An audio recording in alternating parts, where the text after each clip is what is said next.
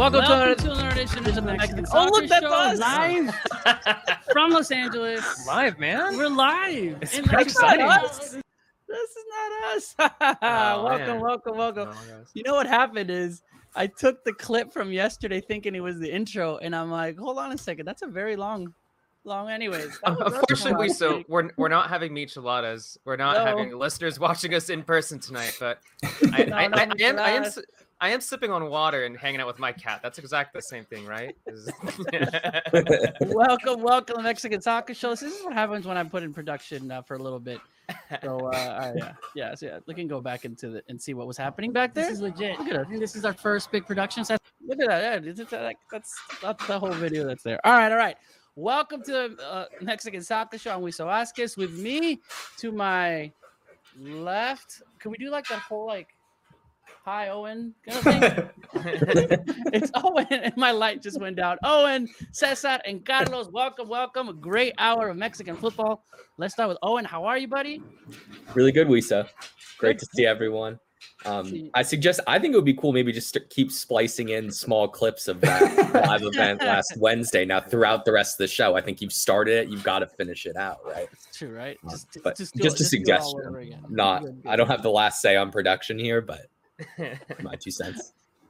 Glad to see Mr. Cesar back in San Diego. Got to spend 3 days with Cesar last week with all Liga MX. Awesome, man. How are you doing? Yeah, back home?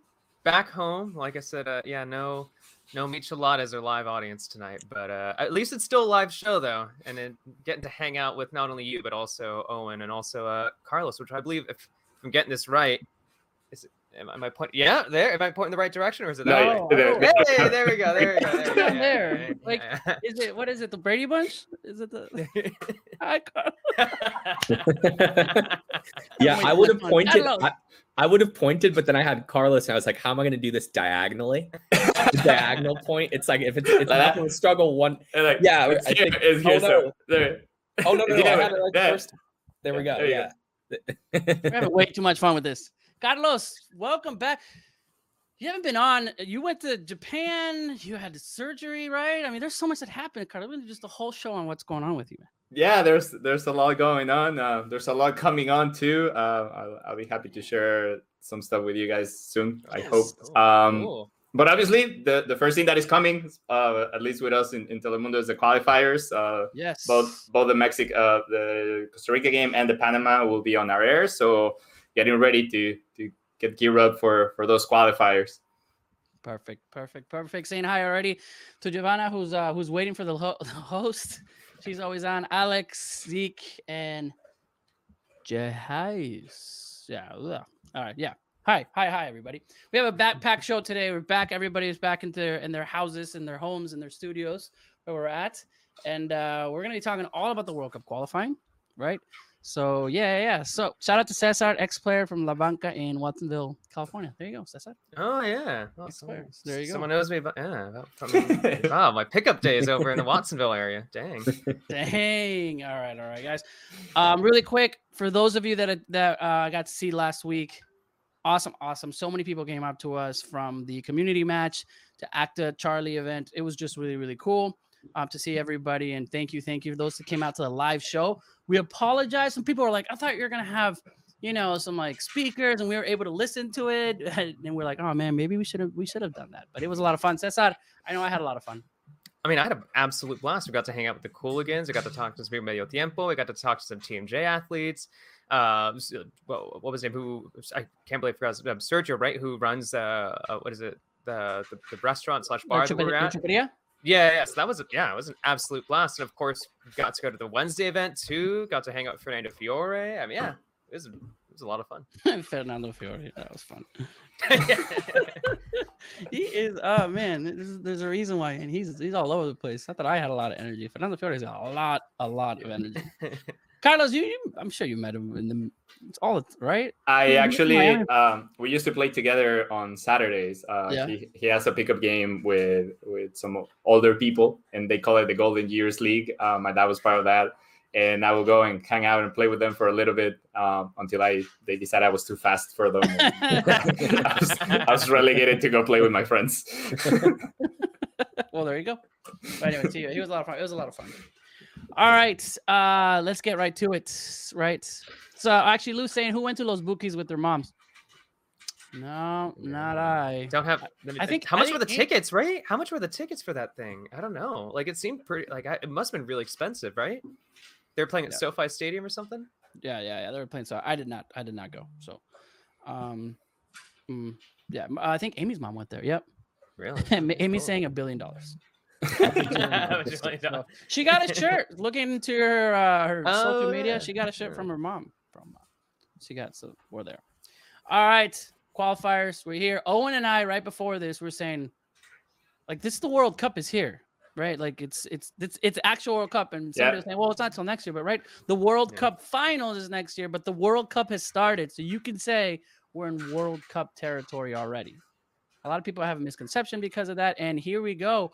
It just felt like we just played a couple weeks ago and lost that final, and we're already in World Cup qualifying. We're going to be talking all about the call-ups.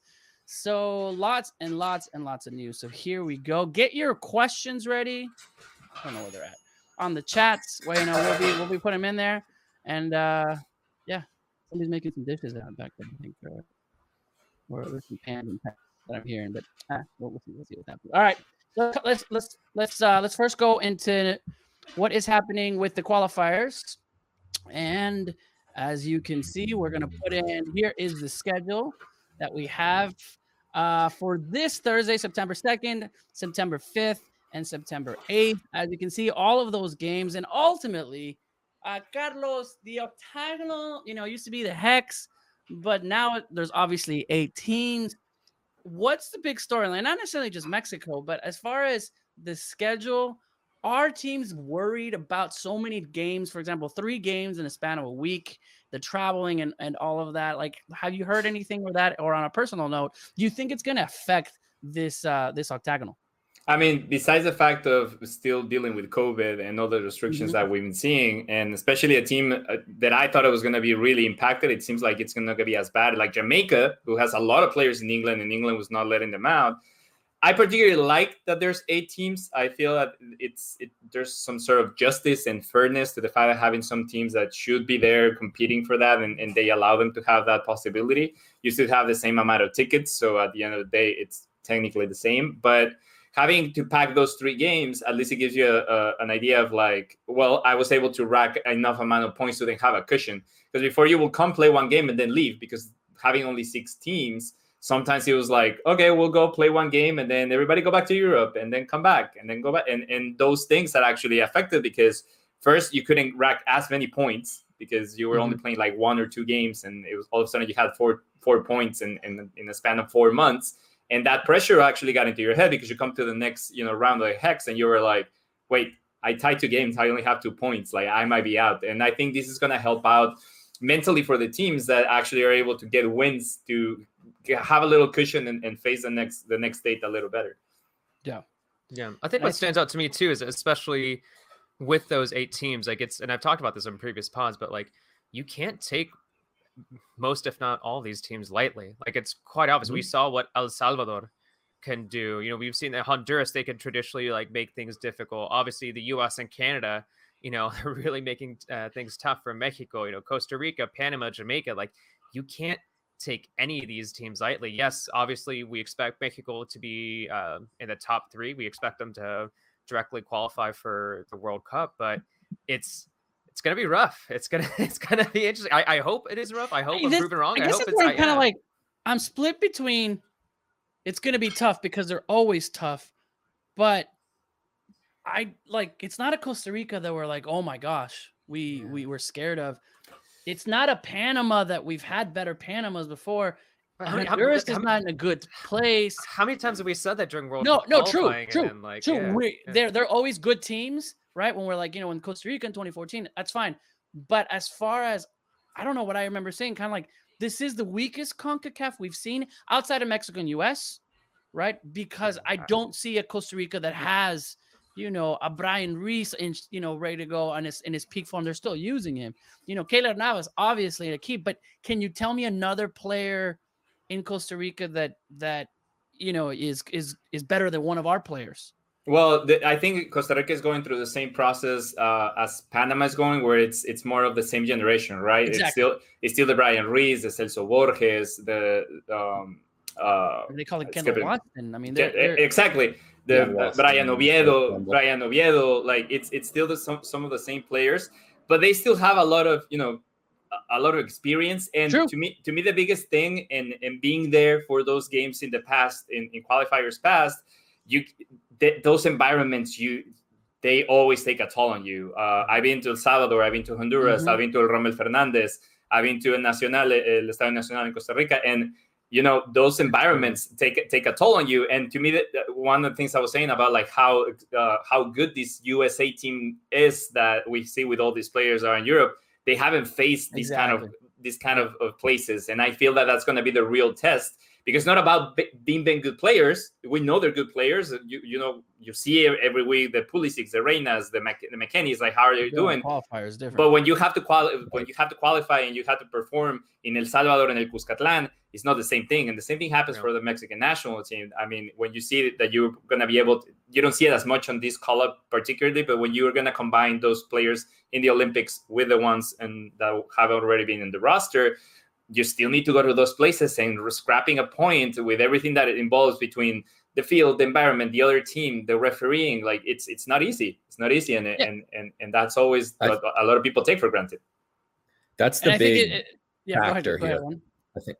Well, it plays into what Carlos was saying. I think plays into the two big overarching points here of the whole qualifiers, and I think they both end up favoring Mexico. I don't think it's necessarily going to be easy for Mexico in these qualifiers, but they have two big advantages. One, talking about the United States, for example, you've got all these players playing in Europe, Canada to a lesser extent as well. A lot of guys who are shining at the top level in Europe. Both of those teams have never gone, most of those players and their coaches have never gone through a World Cup qualifying cycle. Then you could look at El Salvador, you could look at Costa Rica. Okay, El Salvador doesn't have the experience, and Hugo Perez took over in April. Then you've got Costa Rica, maybe some of those players have the experience. Luis Fernando Suarez took over in June, right? So you've got a lot of situations where, Panama, the coach, hasn't gone through a World Cup qualifying cycle. A lot of these teams are untested. Tata Martino hasn't taken Mexico through a World Cup qualifying cycle, but he has taken Paraguay through, and he has some experience with Argentina in a World Cup qualifying cycle as well. And then obviously a lot of the Mexicans with that experience. And then secondly, this idea of playing 3 matches per FIFA round, I think is something that favors the United States and Mexico ultimately. The two teams that are most able to rotate, that have the deepest squads, the deepest pools, you're not going to be able to play the same players for 3 games in all likelihood. So being able to rotate and still field a strong squad, I think is something that's going to really favor Mexico and the United States as we play out these 14 games. I mean, I'm sure we're about to talk about it soon, but you look at a perfect example like Jamaica, where yes, they're bringing in some noteworthy talent from abroad, but because of COVID restrictions, some of that noteworthy talent isn't going to be able to play up against Mexico. And when you look at some of the alternates, it's just not the same Jamaica. It's not the same Jamaican side that's at full power. And when you look at Mexico's roster, yes, I mean, there looks like, there could be some players who are going to be missing. We already saw someone like Johan Vazquez is going to be available, but I still think that there's a decent amount of depth here in relation, at least in comparison to other CONCACAF opponents. Yeah, we'll talk about the roster next, but on overall, your feelings about this World Cup qualifying cycle is what I want to get at. Like I said, I'm not necessarily saying this is going to be an easier cycle than other times, but kind of like Owen said, there are some favoring factors towards Mexico because of what's happening. At the same time, there's I don't see those players outside of the U.S. and maybe Canada going, with a better generation that's in, but I don't fear a Honduras that we feared in the past in Honduras. Again, it's still going to be extremely hard, but there were times where you could say we could lose it down there. We lost many times in Central America. The first game against Costa Rica. It's not going to be a full stadium. I think it's only 3,000 fans that are going to be there. At the same time, that's also favoring, and even there's not going to be any fans against the Jamaica game. But we'll see how COVID kind of goes in there. I know it's a full stadium in Panama. Believe me, I got a friend over there. That they're ready to go there, and it's going to be crazy. And I think, but again, it's not the same Panama that we're seeing from other times. So I don't know what to say. Like, to predict, because it's the World Cup qualifying, it's crazy. Win at home, tie on the road, you're good. You know how we normally have the magic number, Carlos, of like you got to win 14, get 14 points. I don't know what's the magic number this time around. I don't know. It's like the new Liga MX like season. It's just like, what is that magic number now? Is it 17 point? Is it however we can? But so, you have to add how many more games are you playing, right? Yeah. Normally we're like, all right, let's get to this magic number. Before you were playing exactly. You were playing 10 matches before, right? Now you're playing 14, so that means it has to be like 20 points will be the magic number there. 14 was the magic number always. Legend Fernie saying, good thing we're going to face weaker Jamaica squad first game because they'll have their best players. This best players on for Panama. So, yeah, let's see what's saying. The Central American teams don't have fans come to the stadiums. They don't think we'll struggle. I don't think we'll struggle. I think it's still going to be hard. That's what I'm saying. But I don't know where I'm at in that. So yeah, saying hi to Sergio Tristan, who's saying, oh, you're Mexico and Firewolf. He's really everything Sergio's been saying is about. And then us dressing in black and green is not helping his mojo either. That's why I'm here. Sergio's coming, making sure the day it happens. Yeah, saying hi to everybody. Green jerseys. There's a little bit of connection there, right? I was like green and black. It's like I'm not helping him with the green and black. By the way, is that what year is that training jersey? 2007. Yeah. I'm like, you know why? All of a sudden I saw Bardo in it. I saw like it's weird. Like it just gave me flashback of even Nettie. I don't know why. It's like as soon as they signed with the 3 stripes after the 2006 World Cup, I think this was the first one. This is the first one. I went to the closet. I'm like, which one's the one that I can wear that looks like the most unique? It's like, this. I grabbed that one. Owen's wearing the 2018 one. I'm wearing Old Navy 2016. You know what I thought? I really thought it was the new Rosa Mexicana one. Dude, I came so close to buy. Like I went to like some Adidas outlets and I saw that they had the Mexico jersey. I was like, oh my god, are they gonna have it on sale? But it was $90. I don't know. I don't know. Cesar. All right, next time I see you, I got you. We'll get you. This is a chance for Mexico to get points and build cushion. So we'll see.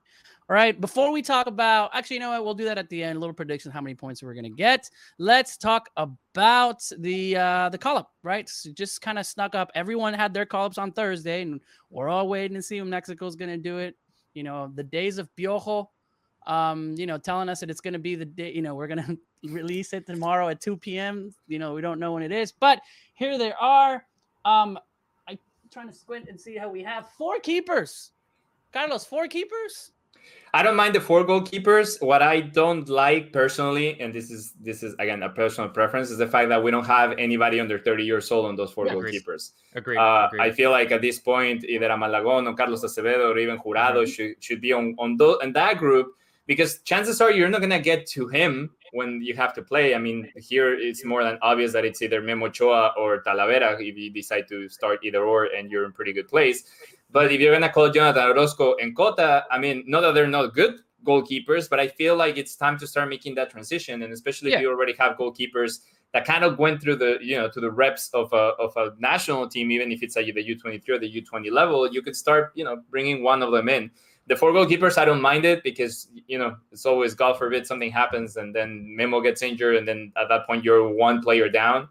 And yes, Talavera will be the next up, but then what happens if he gets a red card, right? Like you can never be just like hanging there and having a player have to step in if you're short. Yeah, is it because of the 3 games? Is it you have 2 for 2? I think that could be it because it was kind of odd that we have that. You have that. There are some players missing. We'll talk about that, but let's Owen, the defense, Araujo, Gallardo, Montes, Ramirez, Rodriguez, I can't read. Jorge Sanchez, Sepulveda, Johan Vazquez, who's not going to be there. And I think that's it. That's it. Yeah, I think more or less what was expected. There was talk before the call-up that Salcedo wasn't going to be there, and he's not there. I think Vazquez now being injured throws things up in the air in terms of what the center back pairing is going to be. For as much flack as they get, and I think in a lot of cases it's deserved, that Chuck and Gallardo get, I think they're going to be the starters at right back and left back. Gallardo has the most minutes, most matches under Tata. Chaka's third there in minutes played under Tata Martino. So both of them are the clear starters in those positions. And then at center back, you were looking, okay, you'd have Vazquez and then potentially Nestor Araujo partnering him. I think now that Vazquez is injured, potentially you could see Araujo move to left center back. He's played there some for Celta Vigo, was just playing there this weekend for Celta Vigo. And then you could give a chance to Cesar Montes. I think that would be what I would favor. We'll have to see what he does there, but I think there's not a lot of mystery at right and left back, especially at left back now with Arteaga potentially banned. We don't know exactly what's going on there, the reasons why he wasn't called up, but he's not there. So there's not a lot of competition for Arteaga, for Gallardo at left back. In those circles of Arteaga, let's just get it out. I mean, what's surfacing is that the coaching staff wasn't happy that he declined for the Olympics for personal reasons. Carlos, you know anything else? It's just kind of what's been said, right? No, that's what it was, and especially because you're skipping on both tournaments, right? And there was no I feel that there was not a good clarification on what those personal reasons were, because otherwise they will be favored. They still need to respect the player's decision. But if it seems like the coaching staff and the federation overall, or the people in charge of the national team, felt that there was a little bit of like not wanting to go more than, yes, I actually need to skip because of whatever was happening. And that's where I'm just kind of like, I think all the players have been like, hey, I want to focus on my up here, be better. I'll be ready to go. I mean, there's no communication there. I always feel that there's somebody that not communicate the reasons why they're not in the national team, or they didn't want to, or something else is happening. There's every cycle. And it's because Arteaga's doing great. I mean, Yeah, and especially since I really thought that there was a chance he could potentially surpass Gallardo at that left back position. I would still probably have Gallardo as my left back, but I think Arteaga was maybe even just one good performance away from really becoming like a go-to starter in that position. And now the news would be, when's he coming back? Is he coming back? Is he going to throw a fit? Did it teach him a lesson? I've heard, again, this is not confirmed. This is just the gossip I heard was that it's not a permanent ban. It's just kind of like, oh, well, you don't want to come, then you come. It's kind of like what they did a slap on the wrist, like a slap on the wrist. Yeah, it was kind of like what they did to Charito and Vela for missing the All-Star game. It was like, oh, you don't want to come, you're not playing the Tráfico. Same thing. They were there. That's what I'm saying. It's like I didn't miss it because I wanted to, but I guess I'm here. So it's like, that's fine. You're still not playing the Tráfico. They were at the skills challenge. I'm sure there's some sort of TV obligation there. I mean, like, oh, technically Chicharito's here, like Fox and through the other. Don't worry about it. King Luis said, I don't understand how Angulo, Llorona, and Reyes didn't get a call up. Okay, Reyes? I think it's Salvador Reyes. Yeah, maybe Salvador Reyes. Yeah, I think, I'm excited by Salvador Reyes, but I think, I don't know, like, would I throw Salvador Reyes immediately into a World Cup qualifier? I'm not sure. I do think if Salvador Reyes, though, continues to play at the level that he's playing at and really excelling with America, then yeah, I think it's only a matter of time before he gets a call up. I'm still not entirely sure. I know, like, keeping an eye on him over at Xolos, like, I don't know. I'm still not entirely. And there's one thing that can't get missed, and it's the fact that, yes, we saw these players play in the Olympics and the U23 national team. They did great against another two U23 players, and the Olympics with U23 players. It's not the same going into a senior team. Exactly. So there's a little bit of that sometimes. Like, you do feel they're doing well. Obviously, they play every week in the national and in the league, and then you see them excel. But there's still that little, worry that I don't know if he's ready at that point. So we'll see. For sure, yeah. Carlos and Cesar, we were having that discussion on the show a couple of weeks ago as well. It's not the same to be doing really well at the Olympic tournament, but also that can get you a ticket into the squad, which it has for a lot of those players. I think there are 11 players from that Olympic team who are in this call up. Obviously, you have to take into account some of them were already senior members of this national team. But a lot of them hadn't really played much at all for Mexico, period, right? Had maybe played 1 game, 2 games maximum, right? So it's unlikely that you're going to get called to start against Jamaica or start in San Jose if you've never really played a meaningful match for Mexico at senior level. I think that's why if we're building out what our ideal 11s would be or what the lineup we think Martino will field against Jamaica. I don't think they're going to be more than maybe 2 or 3 players from those Olympics, and you'd be including Guillermo Ochoa in that. Yeah, and that's why you see someone like Cata Dominguez stepping in too. Like, is he the most exciting central defender option? No. Of course. Would he be in any of our ideal 11s? Probably not. But is he a player that has, more significant Mexican national team experience than a lot of those young guys? Most definitely, and I think that it's someone that you can slot in pretty easily. And he's not the most exciting player, but he won't be overwhelmed by something like these World Cup qualifiers. We're slowly building our starting 11 when we're talking right here in this. This is my lineup that Cesar brought in. So I did 4-3-3 just in there. So we'll which what they'll play. That's exactly what they'll play. I mean, that is not gonna move away from that. Yeah. I'm looking for it. I'm like 4-3-3. So what do we have? What do we have in the back? Say on the left. So are we just saying like against Jamaica or like just are the best 11? Because I feel like there's gonna be some rotation. Jamaica. There's gonna be some rotations. Like the Mexican Soccer Show starting 11 against Jamaica. That's where we're gonna put it. Who's on the left? Gallardo. Yeah. We got Gallardo. And on the right, that's gonna be Chaka. My main guy, Chaka. All right. I think do we all agree with Araujo? Do we all think Araujo and Montes? Araujo and Montes. Yeah. Man, your boy Montes, Cesar. We have that. All right. Well, we haven't gotten into kind of going in it, but everyone knows it's Edson, right? Yep, absolutely. Yeah. That's probably like 100%. That's when we have that. All right. Let's go into we're slowly moving it. Here we go. This is production. Continuing. All right. Jorge Sanchez, Sepúlveda, Johan Vazquez, we said it. Edson Alvarez, Roberto Alvarado. Then we started getting into the forward/wing/offensive. Antuna, Córdoba, Jonathan Dos Santos, Guardado, and Romo. I put more Pineda going up front. Charlie Rodriguez and Rodolfo Pizarro. A few missing, as we know. Hector Herrera still injured from there, right? Or recovering. Also missing in the midfield. Yeah, recovering. Yeah, same thing with like Chucky, like either not 100% or just like recovering and just trying to find. I thought Chucky's ready to go. It's just that the team didn't let him.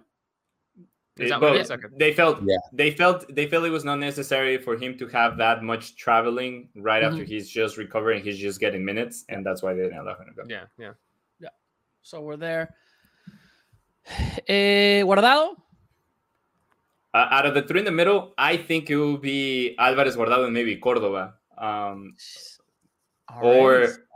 Córdoba. Or Jonathan Dos Santos. I don't see them moving away from the experienced players. Yeah, because I remember I put up like what like I think how Tata sees his depth chart online, and like the one thing that everybody was giving me crap, I was like, why would you start Jonah? I was like, whoa, I wouldn't personally start Jonah. But what I do think is I think that Tata really does value Jonathan Dos Santos, and I wouldn't be surprised if he gets 1 to 2. I'm not gonna say 3 starts, but I think he's getting one or 2 starts within these next 3 games, potentially even starting. This Thursday with Guardado. But I think like Carlos was saying, I am fascinated by Guardado and Córdoba as well. So Guardado, Córdoba, Edson? I'm gonna say I think they're gonna go Guardado, Edson, Jonah. Yeah, probably. Yeah. But that's my guess. Jonah and Guardado, huh? I don't think that's a bad shot. I think I'd prefer Luis Romo in there instead of Jonah, but we'll see if that ends up happening. Are we going with our best or what we think is going to happen? You're right. No, I think Romo, Guardado. I think as soon as Herrera is not there, Romo's in 100%. The situation with Romo and Martino from the matches that Romo's been with the senior side, it seems that Martino thinks of him more as a 5, like as the backup to Edson. Then he sees him as kind of the roaming 8 who can get into the box, score goals, maybe appear in attacking midfield positions, which I think is his best position, right? But I'm not sure that's where Martino will play him consistently, and certainly would consider starting him against Jamaica. I think Jonathan Dos Santos is a player that's played a lot more for him and has been there kind of from the beginning scored the Gold Cup winner in 2019, a player that Martino trusts a lot. So it wouldn't surprise me to see Jonathan Dos Santos start there on Thursday, but I'd prefer to see Romo. Yeah, and I think when you look at the options too, like within this roster, like when you look at the best D mid after Edson, like what other could potentially play there? Yeah, technically, Jonah can play there too, but I think it's obvious that I think that really does see Romo as that backup D mid. Might even get a start one of these 3 games as a D mid, but I also think that probably sees Romo as a potential, right center mid option as well. Not saying that that's where he's going to get the most minutes, but I think he definitely prefers Romo as that D mid. Our friends Liga MX Reddit, Guardado starts at this stage of his career. He can't give you 90 minutes, and I see JDS coming in. I see that too. That middle is, everyone knows it's Edson. I think there could be some surprises there and even Guardado captain Real Betis over the weekend against Real Madrid. If he could do that, I think he'll be all right with Jamaica. JDS never right, goes he's forward been getting with the ball. minutes. Romo isn't afraid to move the ball. Romo over Córdoba. I definitely start Romo. He's really versatile. I'm gonna go. I prefer Romo too. But I think I'll go Jonah. I mean, if you ask me, I think it should be Edson Córdoba and Romo. Yeah. If I was playing them, or Edson Charlie and Romo. But again, also right, it's good that there's Charlie Rodriguez who we've forgotten about in this discussion, who's also one of the players with the most minutes during the Tata Martino regime as well. Charlie Rodriguez has dropped a lot. Charlie Rodriguez has dropped a lot. You know what? I think he has dropped a little bit, but I will say in the game against Xolos, he scored a goal. It was actually a very, very beautiful goal from Charlie Rodriguez. Maybe Orozco didn't have the best positioning there. Maybe he could have had a chance to stop the shot, but I don't know. Who knows if a goal like that, like a really impressive goal, can give him a boost in confidence. And he had another assist, and then he also had that shot that was really close to the post. I think the game against Tijuana was actually very good, and he's been playing very well ever since the Olympics. So I think it's a good level. And again, we're going to buy what I think Tata Martino will actually end up choosing, not so much of who I would start, right? Well, and that's the thing. It's 3 games. Charlie, Córdoba, Romo. You have a lot of options, which is good. Yeah, we have a lot of options and good options. I think. I think it'll be great. It's perfect to have these games, and then the November games, which is Canada and the US, where it's just 2 games. So your starting 11 is going to be the starting 11. All right, up front. Starting with Rodolfo Pizarro. Everybody, Rodolfo Pizarro, once again, no matter what happens. Exactly. He's doing from the MLS. I think his past few weekends, I was watching him at the Miami game. And he was actually once again, it's just one of those players, just like he knows the system, like that could easily slot him in. Like, is he the most exciting option? No, but in a World Cup qualifier, like I can see why why Tata would want to bring him in. I'm not sure if he'll be starting. I feel like Orbelín's onto something here, and I feel like Orbelín will probably start over him at left wing. But I don't know. Maybe he'll get a start the second or third game. We got Pizarro. We Tecatito Corona, who we're still not sure as of today. He's not flying in the Mexican national team.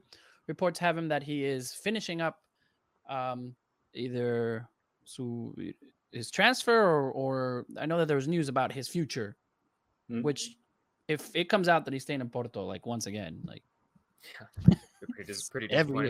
Every time, pretty disappointing. Like, all right, you got it, you got Porto, but what to do that? So he's not in just yet. Funes Mori, Raúl Jiménez, and we'll talk about Raúl right now. Henry Martin and Alexis Vega. I'm really excited to see Alexis Vega. We know exactly what you can do. We've seen it. You're doing well. Even the goal, like the run in Chivas over the weekend after the Olympics. I'm excited to see that. But really quick on Raúl Jiménez, there's still a chance, Carlos. We still could say that there's still a chance Raúl Jiménez could make it. Yeah, Raúl Jiménez can still make it, and Tecatito Corona can still make it, because if he finishes the transfer tomorrow's the deadline in Europe for the transfers. If he finishes that off, he might spend the week there, but then fly for the other 2 games. He definitely will miss the game against Jamaica for sure, regardless. But there's a chance. I still don't know. It seems like the Tecatito move to Milan is actually happening. Yeah. From what I heard, it seems like it is going to happen. And there's a chance that Milan might say, like, well, you're new to the squad and whatever, just stay. You didn't travel already, you did it. The negotiations with Wolverhampton for Raul Jimenez are still going on, and FIFA is actually also determining that they might have a sanction on the team if they don't release him. So that also will be decided probably tomorrow, the latest. But if that happens, I don't see Raul starting against Jamaica either, especially coming back from the injury. And he'll be there, and he'll get, again, his reps with the team and be ready, but definitely not for Thursday. Hey, for those that don't know, the EPL was like, hey, we're not having our players, not necessarily because they don't want them, because on the way back they have to quarantine for 10 days after, I think actually 14 days after they've come back. So you could be missing, 20 days. And, so some of the teams are saying not to go into the red countries, which happen to be Panama, Costa Rica, Mexico for CONCACAF, which is the group that the first ones. So we're seeing that. But then there's already some players, especially South American players, that said, screw it, I'm still going to go because that's what we're doing. So right now FIFA is kind of fighting because they're going to sanction the club. So we'll see what happens. Raul, I think he'll come, especially if there's other players in the league and FIFA says you have to let him go. But at the same time, it's a complicated. What does Raul want to do? It's a complicated matter too, because obviously, it is a health risk in the end, and I think it's important to keep that in mind. The pandemic isn't over just yet. Salvador isn't. I don't know. Yeah. Because it's randomized, not randomized. It's very arbitrary how that lists were made. And the list now there's going to be a joint list by the European Union, which the US is actually on it, right? Now, but it's up to every country, and this is go back to the lists of how they were made. The UK list has Mexico, Panama, and Costa Rica, but not El Salvador. But the Spain one might have it, or the Italy one might have it. So it's very arbitrary. It goes country by country. They select basically who comes in and who comes out. And that's the biggest problem. And that's also one of the things that FIFA it's fighting with the arbitration system, that is these countries are doing it arbitrarily, especially because if you look at the numbers, for example, the UK has had more cases in the past week than Mexico has. Then they're doing the red list. So it's very complicated. COVID definitely threw a wrench on everything, and it's just being a mess ever since. I mean, Florida and the South is pretty bad. So when you put the US not on the list, it's moving down. All right. Cool. All right. Well, continuing. So who do we have on the up top? This will be interesting. I think it's gonna be Orbelin. I think it's gonna be Orbelin, Funes Mori, and then Antuna. Yeah, I agree.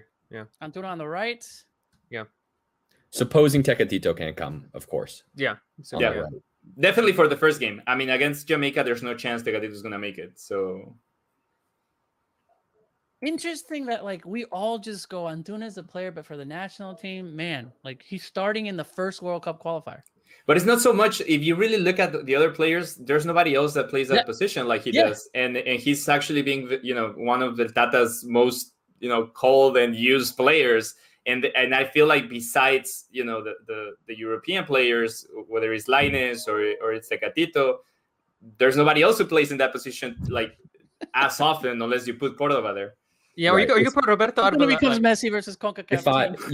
You could Cesar. I also, if Lainez is healthy, I much prefer Lainez there as well. To be the backup probably to Tecatito, right? But I think because of circumstances, Antuna is playing there, and he has had some good performances in a Mexico shirt. Is usually better in a Mexico shirt than he is with Chivas. So it's not the worst thing. You don't have to remind me that. To have him as your second or third option, I don't in that position. I wouldn't be surprised if Alvarado gets minutes there as a sub, but I'm not entirely sure. I'm not entirely sure I think he's better on the left as a backup. Agreed. I don't know. That's where I'd see. That's where I see him. Yeah, I think Alvarado. I'm still not even entirely sure what his best position is, but I don't think it's as that right wing. I don't know if he's better as a center attacking midfielder, if it's more of a left center mid, maybe as a left winger. I think maybe he'll get some backup opportunities there, but at the same time, wouldn't be surprised if Alvarado gets some minutes as a sub on that right wing spot. I think we're going to see a lot of players play in the next three games. It's going to be. I know someone said don't say rotaciones, but that's what they're called. I mean, yeah, it's not like Osorio came up with them. He was just trying to explain them. It's just because Osorio never had the same start in 11. Like he was just like. You know what it was? It was that one Gold Cup. Was it the Gold Cup where he used a different goalie in every single? Yeah.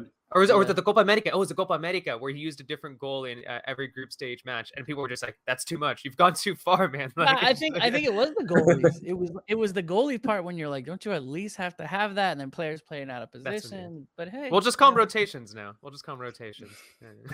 but hey, it is. All right, what are we expecting for these matches, guys? How many points does Mexico come out of? Let's hear it. I'm actually not being optimistic, as optimistic, and I'm expecting between 5 and 7 points. That's a big difference. 5 and 7. That could be somebody. Well, no, that's just instead of tying the 2 away games, you win one of the away games. That's actually just the difference. And you tie the home game? No. You win the home game, but I'm not sure about the away games. You tie both of them. Yeah. There's a chance you could tie both of them, and you're still in a pretty good position. Or you win 2, you tie 1, just because there's so many games back to back, and the traveling. Like there's a point where it's gonna fall short. So it's just which of these games is gonna be, right? So I'm between the 5 and 7 point range. Obviously, everybody's expecting 9, but I still don't think that visiting Costa Rica, even with these Costa Ricas, you see it, and Panama, it's going to be easy. I think Costa Rica is the one that really has to be circled in red in terms of a chance of dropping points. Yeah. You were talking, Wiso, earlier about this being a weak Costa Rica. I would agree, and there is a new coach, but Mexico has played Costa Rica twice now in the last few months with the interim coach, who I don't believe ever won a game, or if he won a game, it was his first game in charge and then went 10 or 11 games without winning any. Mexico tied both those games 0-0, or they actually, they won the one against Costa Rica in March 1-0, but it was a 90th minute equalize or a 90th minute winner. They had a lot of trouble breaking down Costa Rica in both those games. I would expect something similar on the field. And then you're also playing in San Jose away. I think that'll be a tough match for Mexico to win.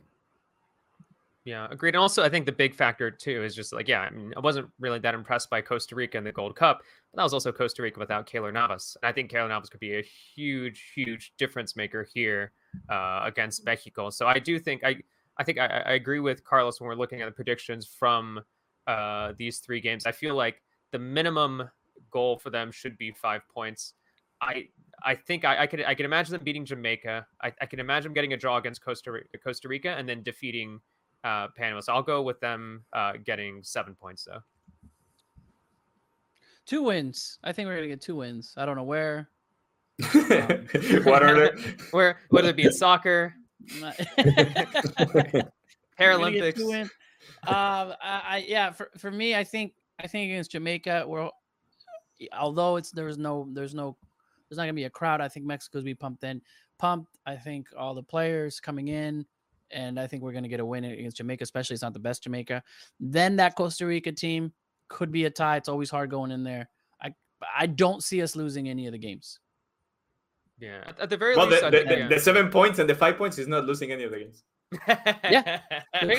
So I'm thinking 2 games and not losing any games. So we'll see there. Here's where I'm at is if Mexico somehow finds a way to lose against Jamaica.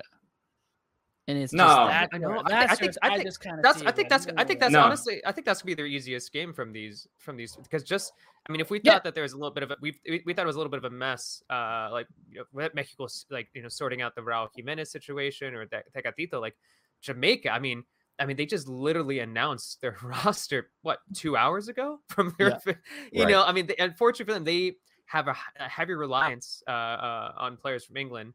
I think from the Gold Cup roster, I think like 10 were from England. It was interesting. Even a few days ago on their Instagram account, the Jamaican Football Federation even had this post that said give us our boys, # make an exception, asking the British government or whatever, the EPL or someone to relax rules.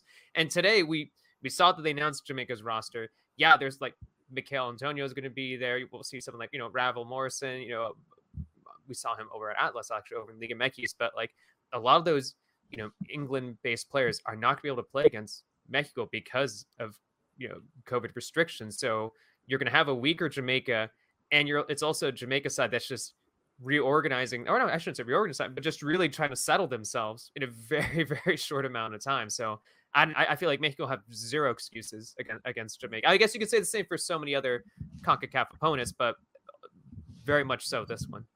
And the thing is that special case for sure. And the thing is that historically Mexico doesn't lose the games in the Azteca. They might drop one every like so often, and it's usually again might be against, like it happened against Honduras and against Costa Rica. That's it.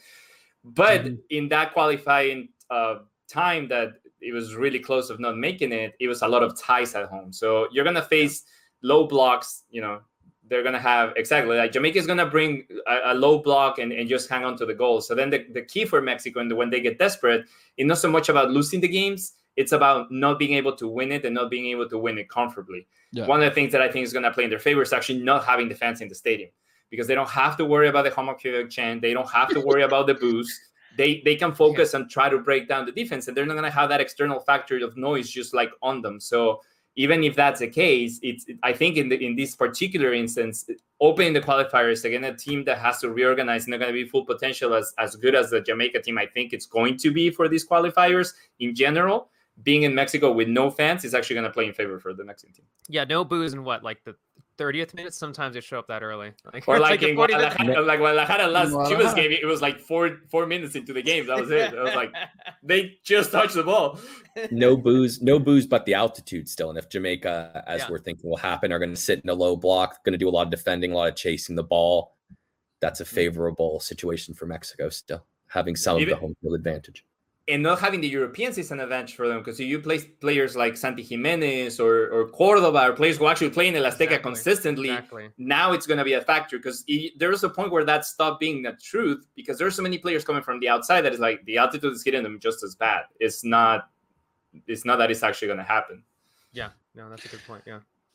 On spot from Carlos, Mexico becomes the worst enemy at the game progresses and desperation kicks in.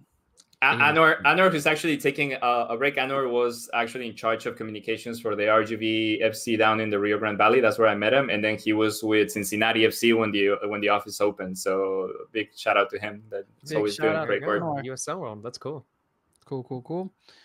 Rolling that not having fans is now positive for Mexico. It's true. It's not as bad.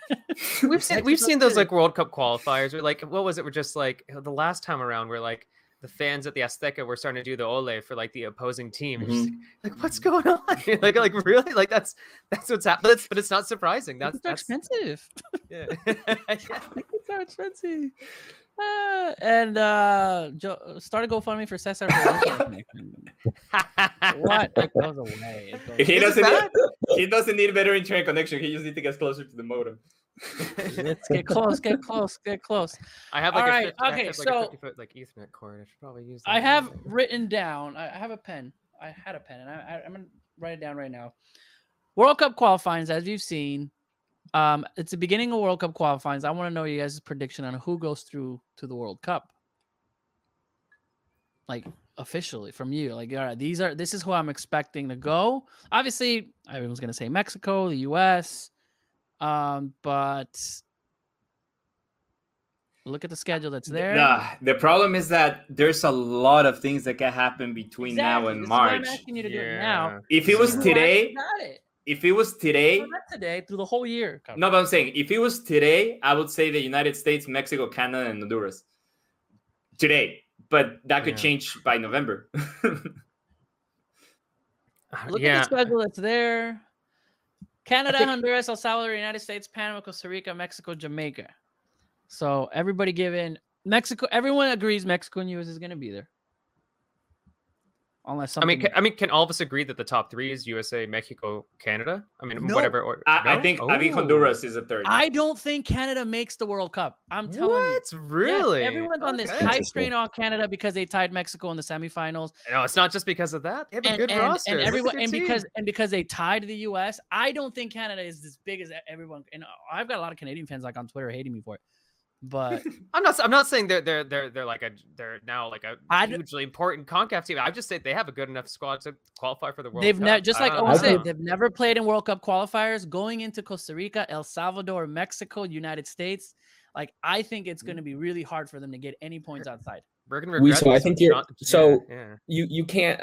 I agree. I think Canada is going to finish third as well. I think Canada goes directly to the World Cup. And the reason why I think that is not just because in isolation you played well against the United States in the Gold Cup and you played well against Mexico in the Gold Cup. It's those performances, the general Gold Cup that they had, on top of the fact that you're missing Alphonso Davies in that tournament. You're missing Jonathan David, who are your two best players. And then you're also missing Sile Larin for the knockout stages as well. So you're missing your three best forward players for that entire Gold Cup. Or I think Larin injures himself in the United States match. Yeah. And then in the semifinal against the United States, on top of that, you're missing your captain, probably your best center back. You're missing Eustáquio in midfield, who's become crucial for them. So you're missing about half a team of starters and crucial players on top of that. So I think Canada, now John Herdman's been there now for a long time. He's one of the I think of the coaches in CONCACAF in this octagonal outside of Whitmore, he's been there longer than anyone else in that setup. So there's a real understanding there about what the coach wants from them, maybe versus other teams where the coaches are kind of just coming in. And I think they've got the raw materials to make a good run. And then to give my prediction, I think Costa Rica, I think still with the experience, Luis Fernando Suarez is a coach who got Honduras to the World Cup in 2014, who got Ecuador to the World Cup in 2006, is really experienced taking teams that are maybe unfancied to a World Cup. And there's still talent there in Costa Rica. Brian Ruiz is old, but he's still that talent is still there. You've still got Celso Borges, you've still got Joel Campbell, Kendall Waston, Navas, as Cesar pointed out. These players haven't gone away, and they've been to World Cups. I think that's a big advantage over Honduras. Brian Oviedo. Right, Brian Oviedo as well. So you have Mexico, U.S., Canada, Owen? Yes. Yeah, and then Costa Rica. That's out of Mexico, U.S., Canada? Yeah, and I'm just hoping that Jonathan David and Alphonso Davies aren't listening to this week, because they're going to score like 4 goals against us. Like, I hope they are not listening to this, because like those guys are going to, they might get furious out here. We stopped Alphonso Davies before, though. I do, jeez. I actually, but it's not. I don't. I actually Amy did say that I had some crazy bold takes this summer, so she's reminding me. I mean, I saw in the comments a lot of people have Canada third. I don't see Canada third. I think Honduras takes that third place. And they made it really difficult for everybody in the Gold Cup. It's the same group. They have a lot of players coming from that team that was on the Olympic qualifying that is very good. And I feel there's a lot of people who are underestimating them. And when you underestimate, especially Honduras, and again, because at some point they're going to have El Olímpico de San Pedro Sula full with all that heat and the humidity and the people screaming. You can't sleep on Honduras. I don't think El Salvador is as well put together. They had a lot of problems with the federation, so I don't see El Salvador actually being such a powerhouse, especially at home, as they used to be in other times. And I could see Canada playing for that playoff spot, definitely, but I don't think they will be the third place.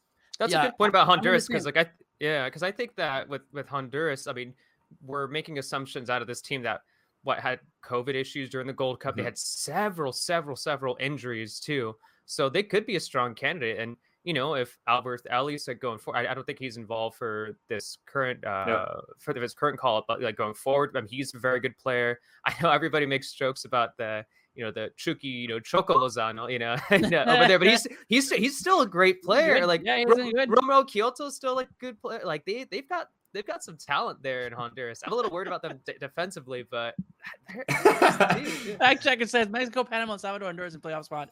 USA not in my top 7. I'm with you, Carlos, too. I think it's either Honduras and Costa Rica. And I'm just gonna say Costa Rica just so we could all be different on this side. That's good. That's a good take. Because I do think that there's a lot of it down here. This is the Canada not making it to the World Cup. Well, Canada not making it to the playoff. Maybe they make it to the playoff. Maybe. Okay. They could make it to the playoff. But I think Honduras and Costa Rica make it to the playoff. One of those. But I'll go with Costa Rica. Because of the experience, I think it's going to be really hard for anybody to beat Costa Rica in El Nacional. And they've played everywhere else. And it's the same. Like, and there's some youngsters in there too. And you have a coach that knows how to get teams to World Cup. You said it. So I'm going to go with CR. I just don't see, like, if we're looking at all the hostile places, I think Canada's at the bottom of the list People are going to go there and like, it's not going to be that, it's Vancouver or it's everyone's so friendly. It's like they're, I feel like it's not when you go to Cuscatlan, El Azteca, and the US takes you to Alaska, which is not happening, but it takes you to like some cold place, like everywhere else. And I think Canada's at the bottom. Jamaica, it's hot, depends on when you're at, but yeah, so that's where I feel like maybe Canada's not going to, I think there's going to be a lot of points that they're going to miss at home, and they're not going to get that many away. So I know the Canadians are going to hate me, but also Jamaica's going to be a wild card. I know Mexico, I'm saying that they have no excuses against Jamaica, and I know it might be a little difficult for them because, COVID restrictions, but I mean, with their full squad and their full roster, like they could potentially cause some trouble. And I wouldn't be surprised if they sneak in at fourth. I'm not going to say a top 3 spot, but maybe at the end of all this, I would be surprised if Jamaica are also in I don't think so. The situation with Jamaica that you have to keep in mind, in addition to the question of will they be allowed to field Mikel Antonio, some of these other really important players, will this be an issue in October, in November, in future windows moving forward in this octagonal process? On paper, you're looking, okay, if they can field the front 3 of Mikel Antonio, who's been incredible at West Ham so far in the Premier League, Leon Bailey, who's done it at Leverkusen, has now earned a big money move to Villa, and then Bobby Reed, who was good in the Gold Cup, was in the Premier League last year with Fulham. That's a scary front line to have to deal with.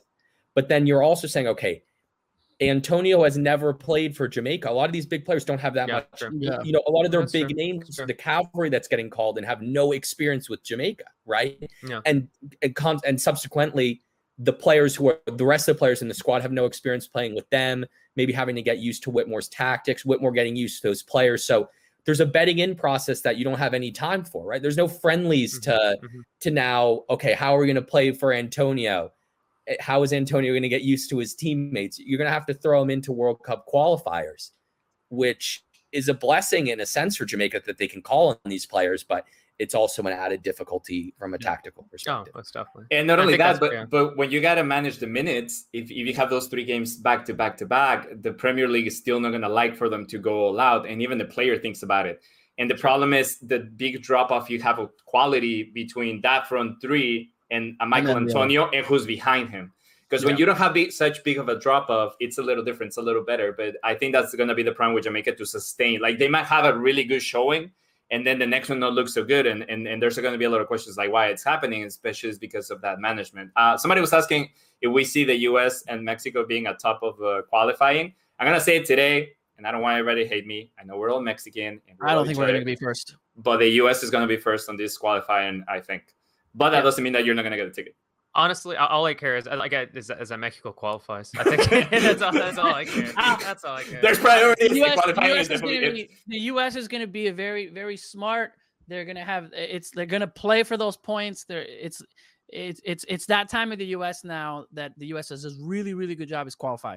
They'll get the points where they need it. They're not going to try to make a statement anywhere, and they'll be probably at first. Mexico will falter one, but it's like Mexico could get a win in the U.S. for qualifiers, but they'll still lose a game somewhere. Maybe not Aztecaso, but drop like 3 points on the road somewhere. But I definitely am with Carlos there.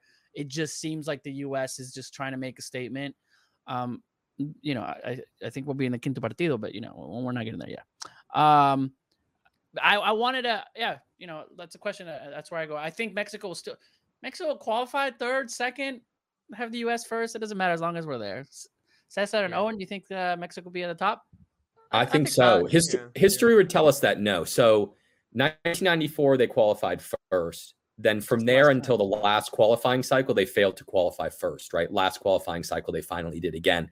But I think the key factors on paper, you're looking at the names that the U.S. can bring. You'd expect them to finish first. I think the question mark there is the experience and the familiarity with the qualifying process. Berhalter's never been there and done that. Most of the players haven't been there either. Most of the players weren't there in the 2018 qualifying cycle. So it's a completely new experience for them, whereas a lot of the Mexico players have been to multiple World Cups. I think that could end up being a factor. We'll have to see. But I So would you expect. got Mexico I top. predict Mexico finishes first. Oh, Owen. I think That's Mexico finishes first, but honestly, just as long as they're within the top 3, I don't care. I really don't care. I don't think it's any like maybe I'll be proven wrong here by someone who actually looks up the stats, but I don't think finishing first, second, or third is an actual indicator of how well you do in the World Cup immediately. No, not at all. We was the worst. I think the worst qualifying that we've had in the last 25 years is our best World Cup. In 2014. So not at all. Yeah. I got to throw in this from our friend Afro Ivan's. Is U.S. gonna call up Jake Paul as a goalkeeper? All right, that win today. Good job, Ivan. Follow him at Afrozander on Twitter. Hilarious, great writer too. Wait, I think Amy. I want to get her take because then she'll be like, "You said this." So hold on a second. Let me see if our production. Amy, you there? I know you're on there. There she is. We just need your prediction. We just need your prediction. No, why do you put me on the show? I don't give predictions. That is my rule. I don't give predictions because then I can prove you wrong when you give a bad prediction. What are the 3 teams that are going to make it? Mexico's not going to make it? Not even that? +3. I don't care. This is why we bring him back. All right, fine. All right, fine, Amy. Fine. We won't get there. She's out. All right. Mexico qualifies limping and bleeding, but I won't care. That's how it is. Hopefully we won't need Vasco Aguirre to save Mexico again, and we will be happy. There is a percentage of, and he's close by now. He's close by now, right? There's a percentage from 2 Balls and a Mic, our friends, another podcast. There's a percentage that does have like this 5.5% that Tata is gonna just be stubborn and then just go, what am I doing? Because of qualifiers. I don't know. There's a little bit of, because I kind of saw that with the Nations League, with the Gold Cup, and everything just kind of. And remember what happened to Chepo. I mean, there's always no guarantee. The thing is that there's no guarantees in soccer. We're talking about from what we're looking at the rosters and what they look today, but there's no guarantees. I mean, Chepo de la Torre spent 2 years and a half undefeated. Amazing. And then all of a sudden the 3 games he had to win, he tied them, and that's what happened. So I don't know. Things can unravel very, very quickly as a right when you're in Mexico. And there's no the honeymoon period is also over for Tata after this summer. I think that's a potential worry for Mexico. I think given the way the Mexican press can be and how important these games are, I think even if Tata had gone the first 2.5 years undefeated and had won both of the tournaments this summer, a couple of bad results in World Cup qualifiers and the knives will be out, but the knives will be quicker to come out now given what's happened this summer. And I think that could end up being a distraction. You don't want to have to change coaches in the middle of the process. We hope that doesn't happen, but it's a possibility, right? And if that happens, that's obviously a problem for Mexico, and it means things aren't going well in World Cup. I know we're saying that USA will continue to struggle on the road. I don't think they'll be finishing on top. Having CONCACAF club-based players has its benefits. So, I still haven't seen this USA team be an amazing team and beat anybody that's good. I feel like we beat ourselves, and maybe that's just because the fandom's coming in. But even the Gold Cup, I have not seen it. It was a penalty kick that Guardado missed. Everyone's on this hype train of the USA. That's actually really, really good, because if Mexico would have won the Gold Cup, the pressure on them, now the US has some pressure to do well in World Cup qualifying.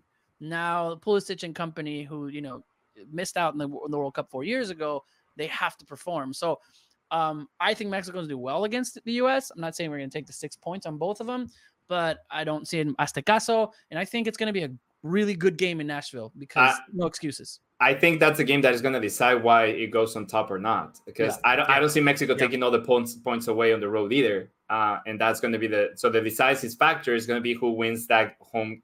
Because if the U.S., which is completely capable of it, because you already showed it doesn't matter if you beat yourselves. It is the same thing. You're still facing that same team. If they're able to win the game at home and tie in Mexico, which they've done it before, if there's like a 1-1 tied in Mexico and they win the one in Nashville, that's it. That's going to push them on top.